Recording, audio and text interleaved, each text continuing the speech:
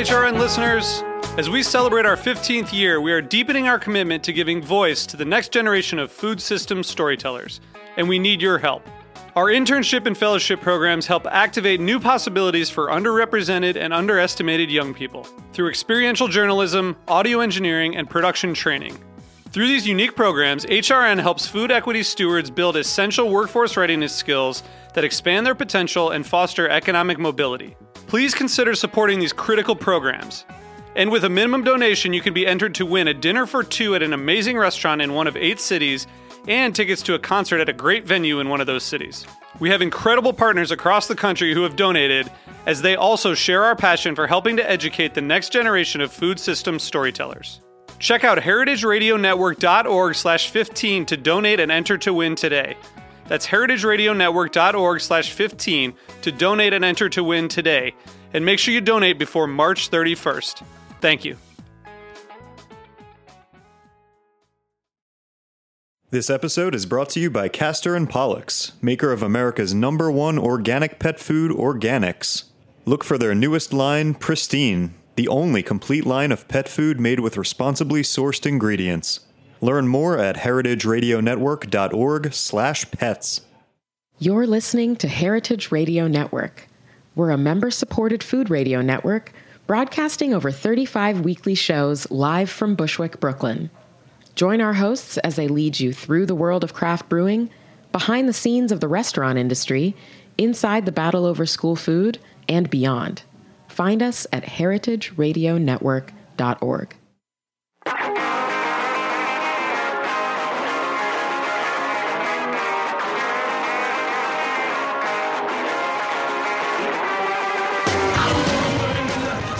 Welcome to HRN Happy Hour. It's 5 o'clock somewhere, and somewhere is Bushwick.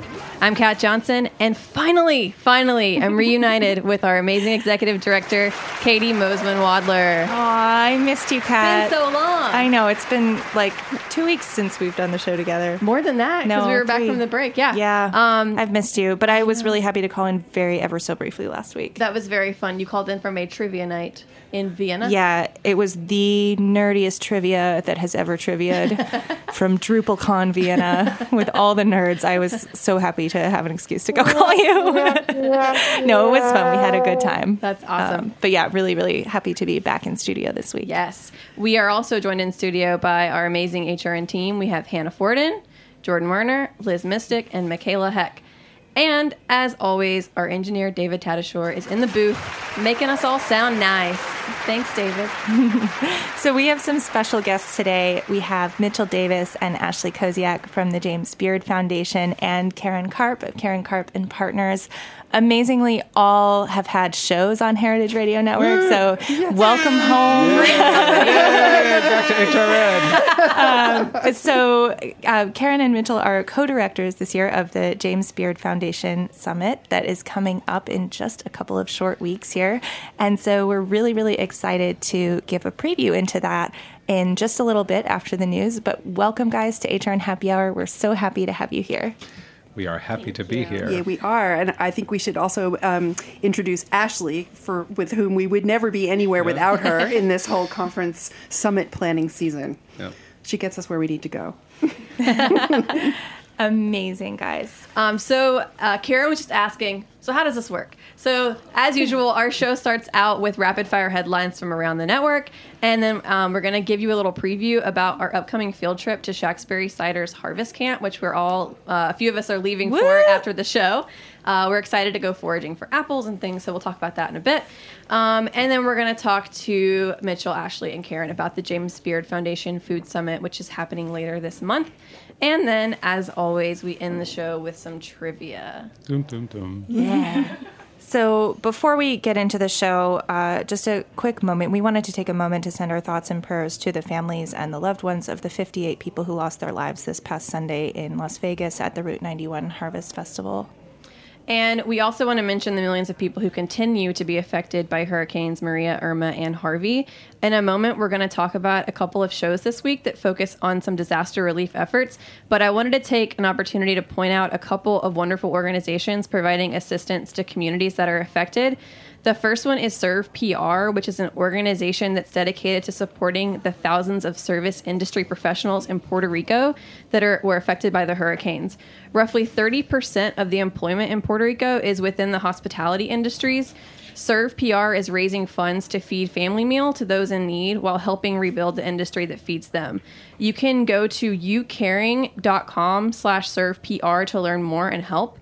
And the other one I wanted to mention, we've been posting about them a bit, is the nonprofit Texas Center for Local Food, a farmer-driven organization. They're working with 6 partner organizations to raise funds for farmers and ranchers across Texas who were affected by Hurricane Harvey. You can go to barnraiser.us to learn more and donate to the community to get them back to doing what they do best, providing good food to Texans and the rest of the nation. So yeah. Thank you for letting me share that. Okay, now on to our news. David?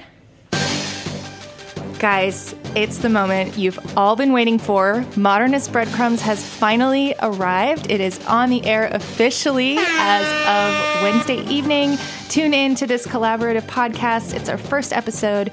We've partnered with Modernist Cuisine, and we're taking a look at ancient drawings on cave walls, digging through the ashes of a volcano eruption, and considering the primal evolution of bread as we know it. Go to heritageradionetwork.org/bread to listen, and please subscribe on your favorite podcast app. Jordan, congratulations. It's live. And thank you, David, for your endless editing, and to the whole Modernist team.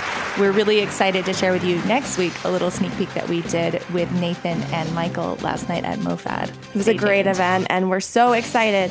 And if you listen to the first episode of Modernist Breadcrumbs and you're craving more, you can listen to this week's episode of Tech Bites, in which Jennifer Liuzzi interviews Nathan Myhrvold, our favorite breadhead, and he's the brains behind the Modernist Cuisine and the forthcoming Modernist Bread. And so many brains they are. So many brains.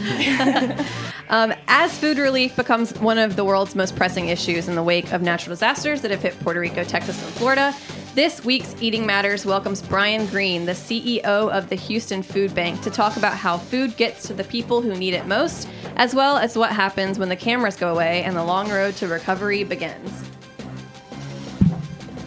And on Food Without Borders, Sorry welcomes food and beverage writer Alicia Kennedy and bartender Rafa Garcia Fables to speak about the continuing crisis in Puerto Rico, how chefs are stepping up to provide relief for Puerto Ricans, and the best ways that we can help. And this week, both Cooking Issues and Radio Cherry Bomb welcome Daniel Patterson and Mandy Aftel, the co-authors of the new book, The Art of Flavor, Practices and Principles for Creating Delicious Food. And on Feast Meets West, we are joined by Rick Smith, owner of NYC's first and only premium sake shop, Sakaya. He's on to talk about the fundamentals of this Japanese beverage. And plus, there's a special interview clip from Hong Kong with sake sommelier Ayuchi Momose. So some say that bugs are the protein of the future. Listen to this week's Feast Your Ears, in which Harry Rosenblum interviews Chef Joseph Yoon, the executive director of Brooklyn Bugs, New York's first festival dedicated to cooking and eating insects. A few other shows you should not miss this week. It's been an incredible week. On Andrew Talks to Chefs, we featured longtime friend of HRN, Chef Michael Anthony of Gramercy Tavern. Incidentally, ran into a whole team from Gramercy Tavern while I was in Vienna at Michael Harlan Turkel's friend's restaurant last Monday night, totally by chance. And then on Speaking Broadly, there was a great interview with Kristen Kish. Kristen sat down with Dana Cowan to talk about her struggles with depression, sexuality, and more, as well as her ultimate triumph. Not to be missed. And those are our headlines for the week. Just a little taste of all the great things that happened on Heritage Radio Network this week. All right, so it's the time to talk about Cider Camp. Did you get your car sorted? Yeah, we have a car. We're going to make it there. Great. We're going to Vermont. If we can make it to LaGuardia to pick the car up, that's the key. We'll see. But yeah, we have time to get there. Tomorrow afternoon, we're going to start at Windfall Orchard with a little cider tour and maybe a little bit of foraging, and then I think there's going to be a lot of campfires and s'mores making along with apple foraging and cider tasting. So we're excited that Shaxbury is having us up there as part of their harvest camp. It's going to be amazing. And also, I hope that all the content that we're going to be posting related to that gets you in the spirit for our upcoming event on October 26th, which is a celebration of the old adventures of the Newton Pippin apple, which is going to take place at 100 Bogart. It's going to feature a really fascinating history of an apple that originated just a couple blocks away from our office and is now really, really important to cider from all around the country. We're going to have an incredible cider tasting. We're going to talk about cider terroir. We're going to eat some cheese. It's going to be awesome. Search for Heritage Radio Network on Eventbrite and you will find it, or just check your email because we will be inboxing you.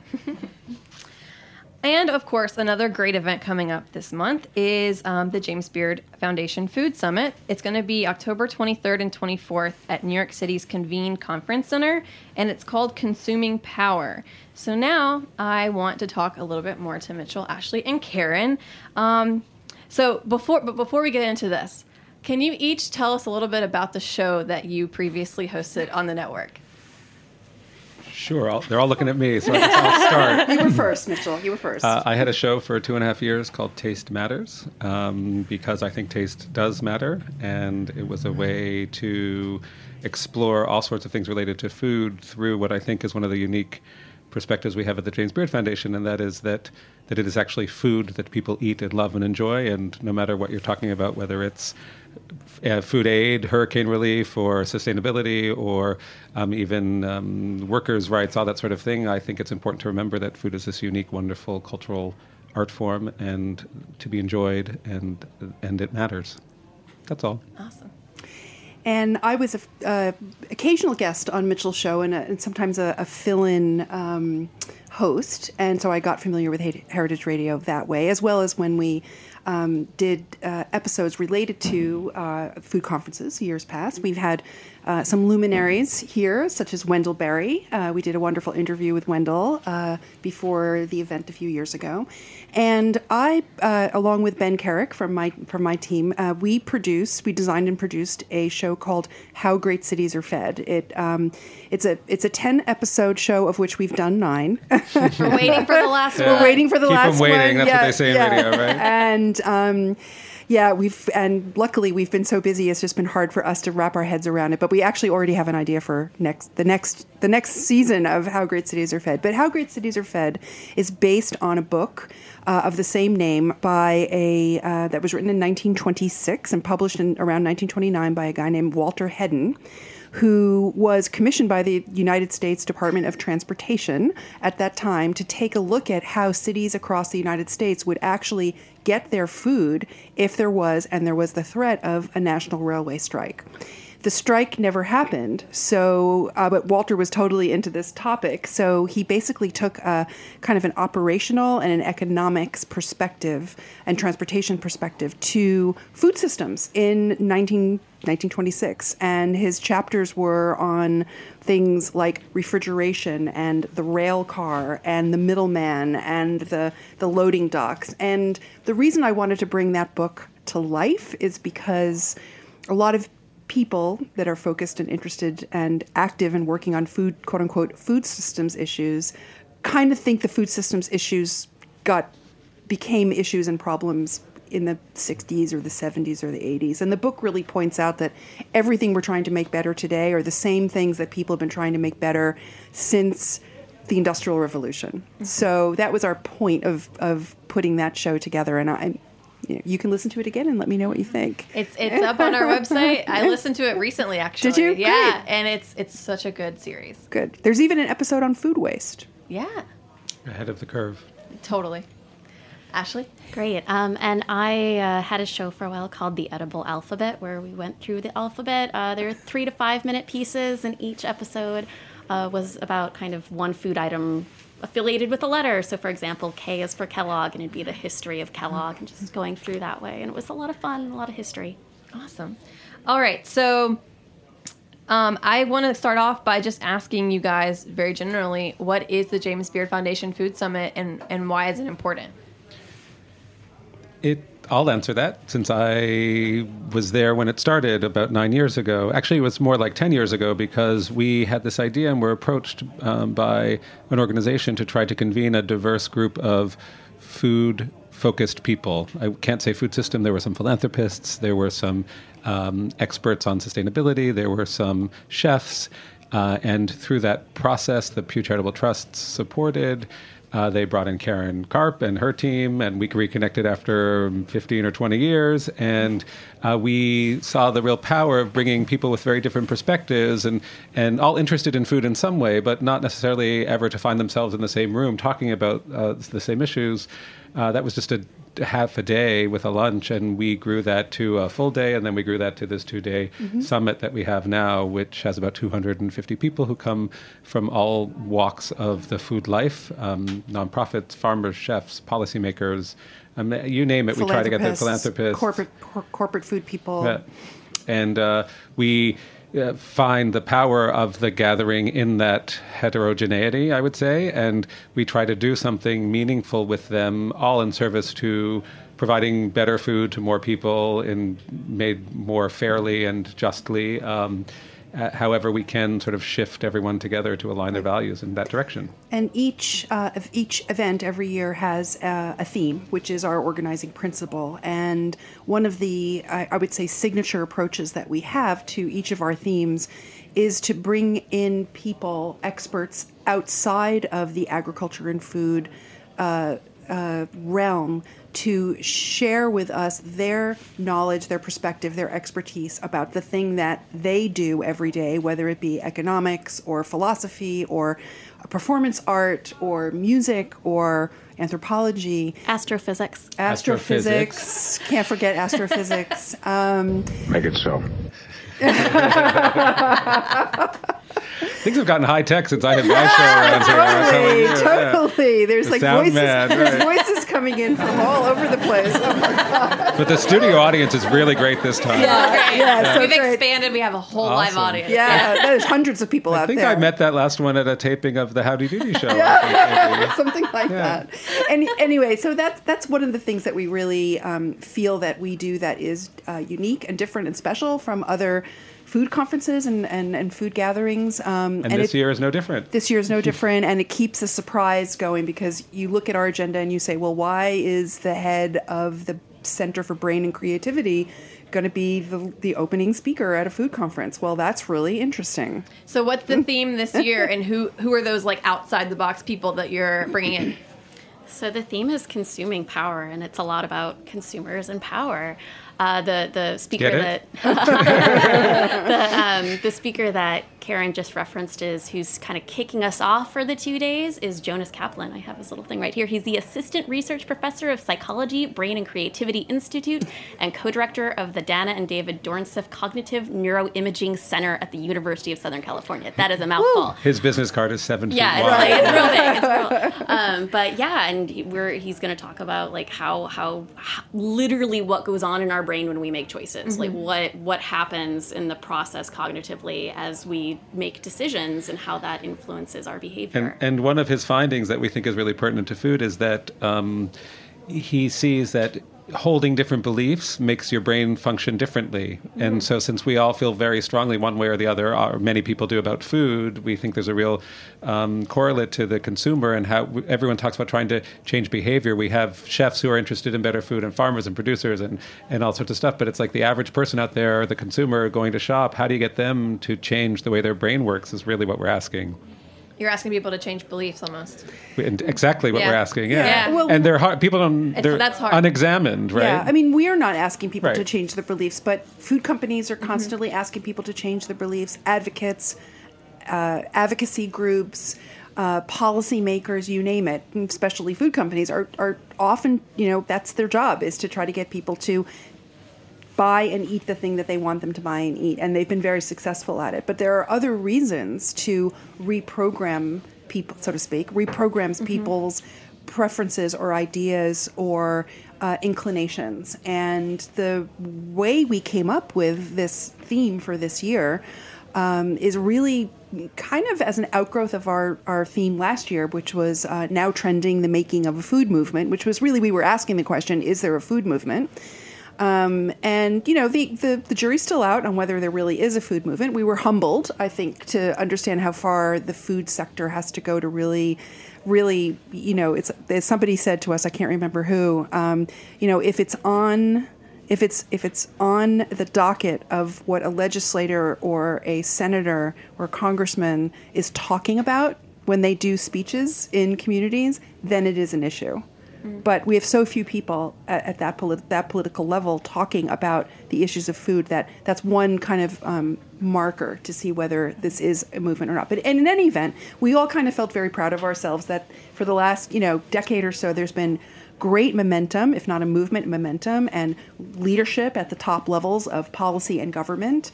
And the future looked rosy last October. Right. Our summit last year was 2 weeks before the election. Yeah. So, and our debrief was the day after Election Day.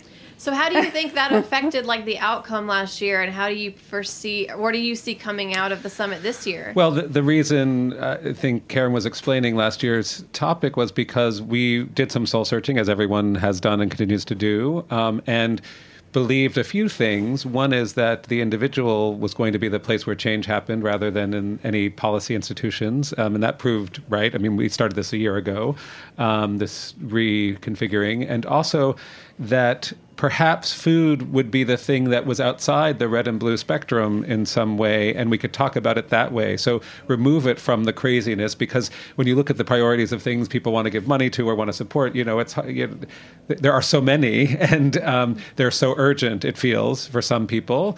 And we wanted to find a way to empower the consumer, not just by voting, so to speak, with a dollar, but actually by engaging them, helping them to think of themselves as really citizens more than consumers, and participating in creating this food space we want. And so we actually, with Karen's guidance, we actually conducted our first research project in conjunction with our summit. We engaged with a couple of, a consumer research firm who distributed a couple surveys to almost 5,000 people about their food beliefs. And we're going to use that to help shape the conference agenda itself, because some really interesting things came back at us. Right. So Mitchell and Karen, in your experience and during this research, have you found that food might be that issue where people might be able to cross a political line? I'm going to tease a little bit of the data. But, I was wondering, should we tell them? Yeah, I know. Should we tell? Tell us. Well, it Are seems we gonna get in trouble we did for this? ask. I don't know. We did ask because we This just is an exclusive guide. Yeah, right. We That's did why we're ask here. people if they. We did ask people to identify how they identified politically. We didn't ask who they voted for or anything like that.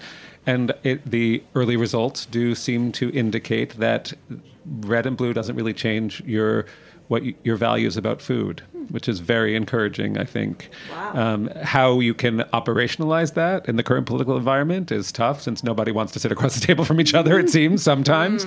But I think that's really makes us optimistic. Right, but that is maybe also the point of getting that piece of information, which is to sit across the table from another person, no matter who that person is, and share a meal of something that tastes good is... there's a ton of metaphors I'm not going to stoop to use, but... But it's where something starts. It's where something starts. Yeah. Yeah. Absolutely. I need to just jump in here and say, yay, science, and thank you for measuring that with data, and what an important science social insight to gather from It's so funny your you say that, research. because there's a lot of data at our summit this year. Yeah. We have a whole segment, not just on the presentation of data, but on what data means. And part of that comes out of what happened last November also, because there's been this, obviously, this challenge to the validity of surveying, of data, of polling, truthiness and post-factual and all that sort of stuff. Fake news. Yeah. So we wanted to get right in there, and we're bringing a bunch of experts to actually talk about not just what their findings show, but how they show them, what they don't show, how to use it, and what people aren't hearing about the data, even though everyone's trying to listen in their own way. Right. Amazing. So we're going to take a quick break for a minute and then come back and talk a little bit more about the summit and some other speakers and things we can expect this year. We'll be right back.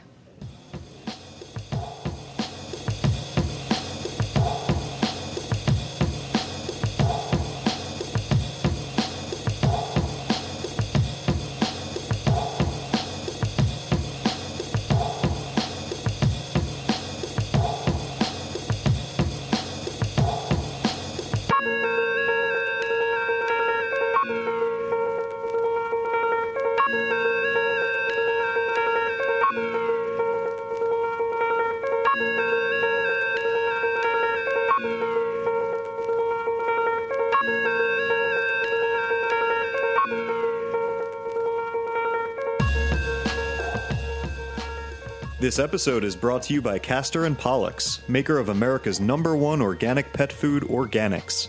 You put a lot of care and thought into what you eat. After all, you're a food radio listener. That thoughtfulness goes hand in paw with how you feed your pets. Purposeful pet food doesn't happen by accident. Castor & Pollux scours the earth to carefully select the best organic and responsibly sourced ingredients.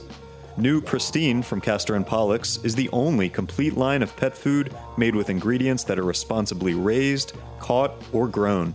Feed your dog or cat the new standard, like grass-fed beef, wild-caught fish, and vegetables grown without synthetic fertilizers or chemical pesticides. Pristine from Castor & Pollux. Purposeful pet food. Learn more at heritageradionetwork.org/pets.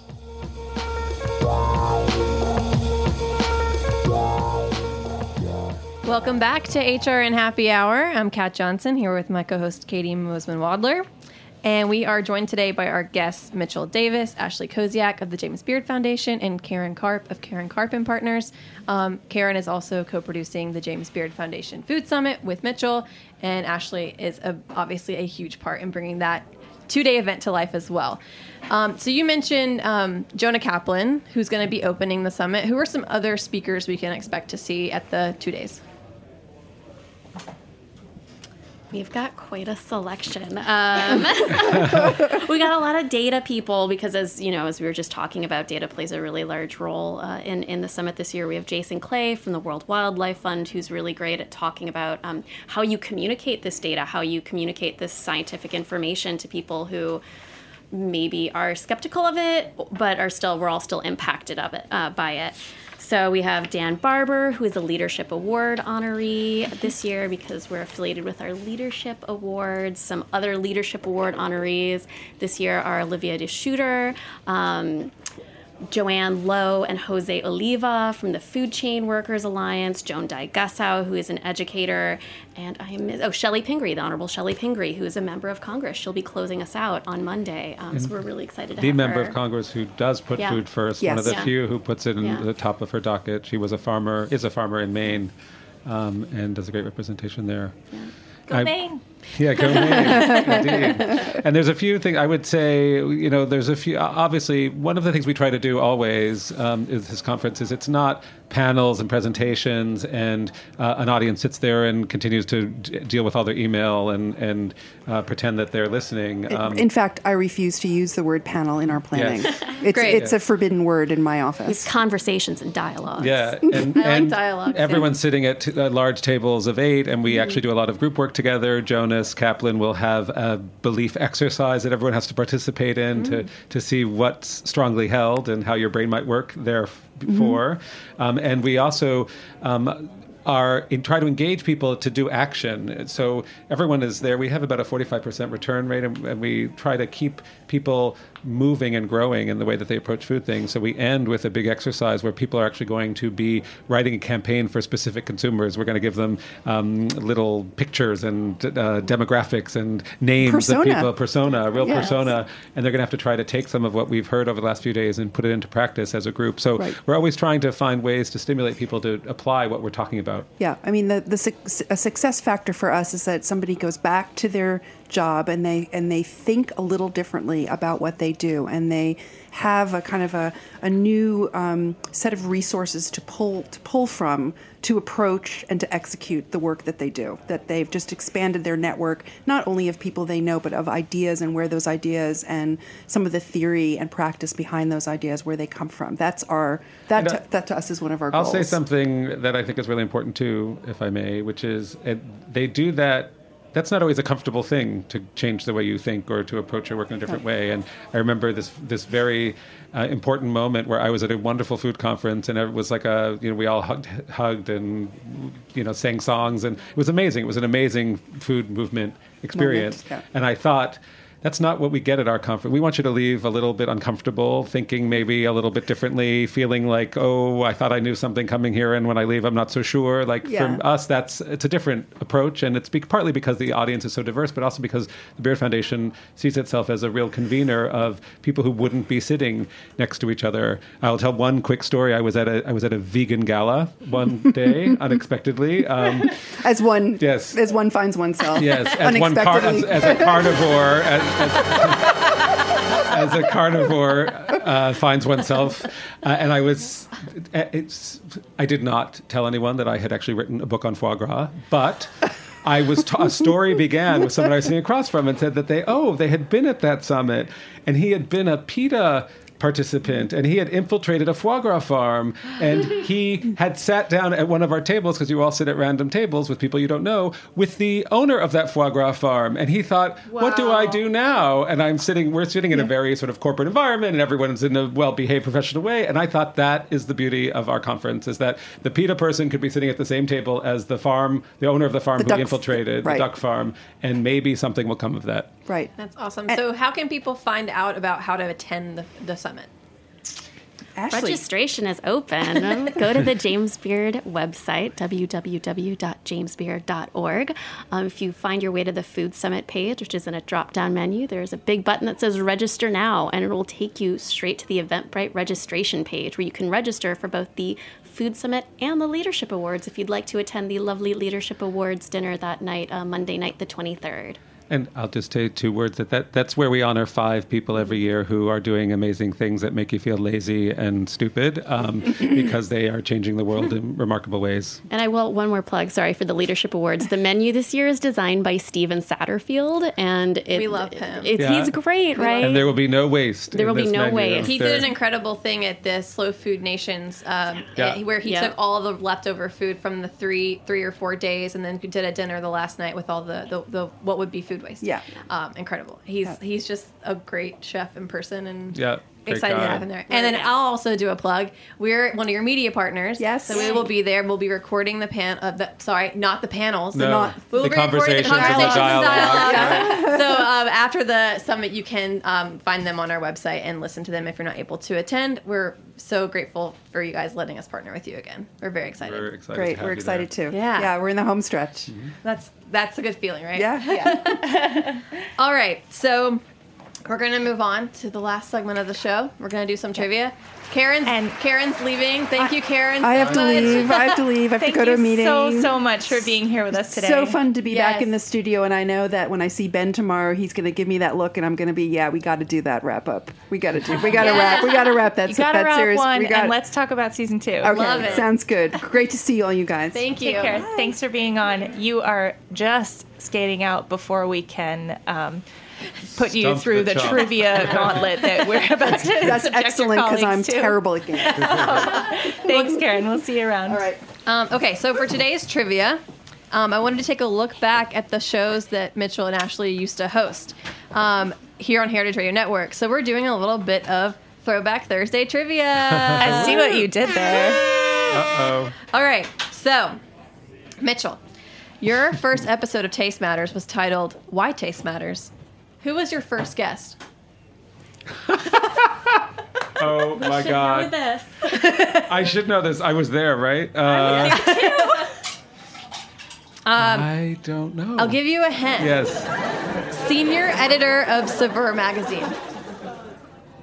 At the time, that wasn't Adam Sachs, who was the current editor-in-chief. It was Gabriella Gershenson. That's it. Oh, wow. Yes. You get a point. All right. Ashley, your show Edible Alphabet was a monthly series that looked at the history of food one letter at a time. What did you focus on for letter E? Oh my gosh, I don't remember. This is hysterical. This is the most embarrassing trivia. Can I get a hint? No, I can't get a hint. It starts with E. I have no idea. Oh my gosh. That's really awful. Egg cream. Egg creams. That's right. Because I'm baffled they don't have eggs. I'm only. Yes. I look forward. That should have been I don't my look hint. back. I'd like to say. There you go. Right. Okay. All right. Next question. Mitchell, your guest on episode 30 was Dr. Marian Nessel, one of Katie's favorite people in the world. Absolutely. According to her Wikipedia page, she currently resides in an apartment that was previously occupied by what famous New Yorker? Ed Koch. That's what it. I know. Nice. Complete with bulletproof windows. Yeah, Really? that was an easy one. Yeah. She's got to stay safe, you know? The funny thing is I actually think there's a detail in there that he didn't really ever live there because he needed it for residency in some riding, political, whatever. I'm not sure that he spent a lot of time in there. There's something in the back of my mind. I watched a documentary about him, and that sounds familiar. Yeah. I think you're right. I think he was his apartment, quote unquote, but he didn't live there. All right, Ashley, your episode for letter G featured General Mills. In what decade did General Mills engineer Thomas R. James create the puffing gun? Oh my gosh. I'm really bad at this, apparently. This is probably not in your show. It's a detail that I found. Okay, So, yeah. I know, like, if you ask me about the old history of General Mills, like actual milling flour, I could answer that for you. But Because as far she's as from Minnesota. from She Minnesota, used to give the tours of flour General milling Mills. capital of the world, 1880 to 1920 or 30. Make it so. I'm going to go with the 1950. Is this Earlier. the puffing 40s. gun that Dave uses that they took on tour? Yeah, I think so. You should phone a friend. Call Dave Arnold. Dave Arnold. It was the 1930s. 30s, wow. You mentioned the 30s just a second ago. I know. Yeah, there you go. I should have stuck with it. Yeah.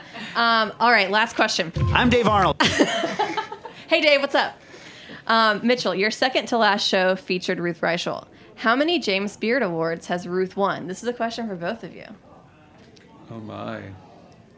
I remember that interview. We were in her apartment. Yeah, I was just thinking her apartment was Right. amazing. Yeah. I could just remember that. How many Beard Awards has she won? I'm going to say 6. I'm gonna. Is this Price is Right rules? Is this closest to the Sure. number without going over? Yeah. I'm gonna go with 7. It's actually 4. I win. She You made the rules. You both went over, so I think technically you both Busted. lost. Right. She won in 1996 and 1998 for restaurant criticism, won in 94 for journalism, and in 84 for Who's Who of Food and Beverage in America. Does that sound right? Yeah, that sounds right. Okay. I should know that because I've been at the Beard Foundation since 1993. 24 years. Wow, Yeah. congratulations. Thank you. Coming up on a quarter century. All right. What's the anniversary medal for that? Do you know? Jordan just got married this weekend, so Oh, for 24? silver? 20, it'll be for 25. 25. It's Silver Jubilee. Silver? for Yeah. Sure. Yeah. Yeah. All right. Thanks for being such a good sport with our trivia. Thank you for Thank asking you. such great questions. I had no idea that's where we were going. I just wanted to inspire you to go back and listen to Yeah. all your shows. to further inspire you to come back. I love being Create here. some new episodes for us. Yeah. All right. That wraps up our show today. Thank you again, Mitchell and Ashley, for being here and telling us about the Food Summit. Thanks to Karen once again. We had such a great time with you guys. Please come back anytime. Yeah, anytime. Thank you. And just a reminder to our members that we are about to start our fall fund drive. So if you want to shut me up a little bit earlier, donate now by going to heritageradionetwork.org and click the beating heart at the top right corner of your screen. You can pick some presents, and we will love you forever. That was Hannah Forden, our awesome membership coordinator. Thank you also to Liz Mystic, who produced the show today, to Jordan Werner, our Julia Child Fellow, to Michaela Heck, our intern, and as always, my co-host, Katie Mosman-Wadler. And last but not least, David Tadashore, The one and only. who gets the most applause extraordinary. every time, somehow. I don't know why. Our studio audience what a goes great audience. wild for him every time, without fail. You know who loves David Tadashore? Carrie Diamond. Carrie loves She David. loves David Tadashore. Interesting. She tried to hand feed me a raspberry that she picked from a bush in front of Roberta's this afternoon. Ooh. I mean, that's true love, right? Rather Yeah, I guess so. personal. Yeah, All where right. was I? We hope to see you guys next I was week. stuffing my face with pizza when that happened, I'm pretty sure. Okay, everybody. Well, thank you so much for listening and for joining us on HRN Happy Hour. And to wrap up, we want to take a moment to pay tribute to one of the world's greatest musicians, Tom Petty, who passed away on Monday. His words, voice, and incredible music will never be forgotten. May he rest in peace.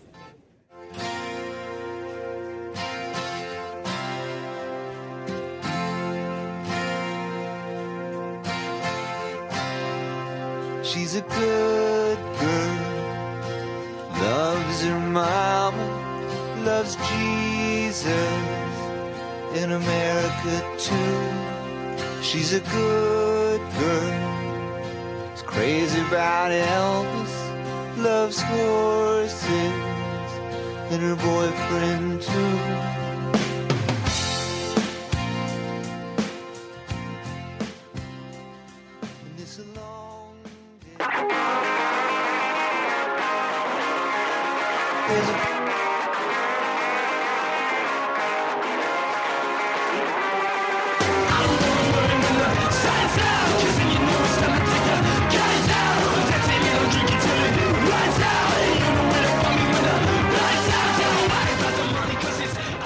Thanks for listening to Heritage Radio Network, food radio supported by you. For our freshest content and to hear about exclusive events, subscribe to our newsletter. Enter your email at the bottom of our website, heritageradionetwork.org. Connect with us on Facebook, Instagram, and Twitter at heritage_radio. Heritage Radio Network is a nonprofit organization driving conversations to make the world a better, fairer, more delicious place. And we couldn't do it without support from listeners like you. Want to be a part of the food world's most innovative community? Rate the shows you like, tell your friends, and please join our community by becoming a member. Just click on the beating heart at the top right of our homepage. Thanks for listening.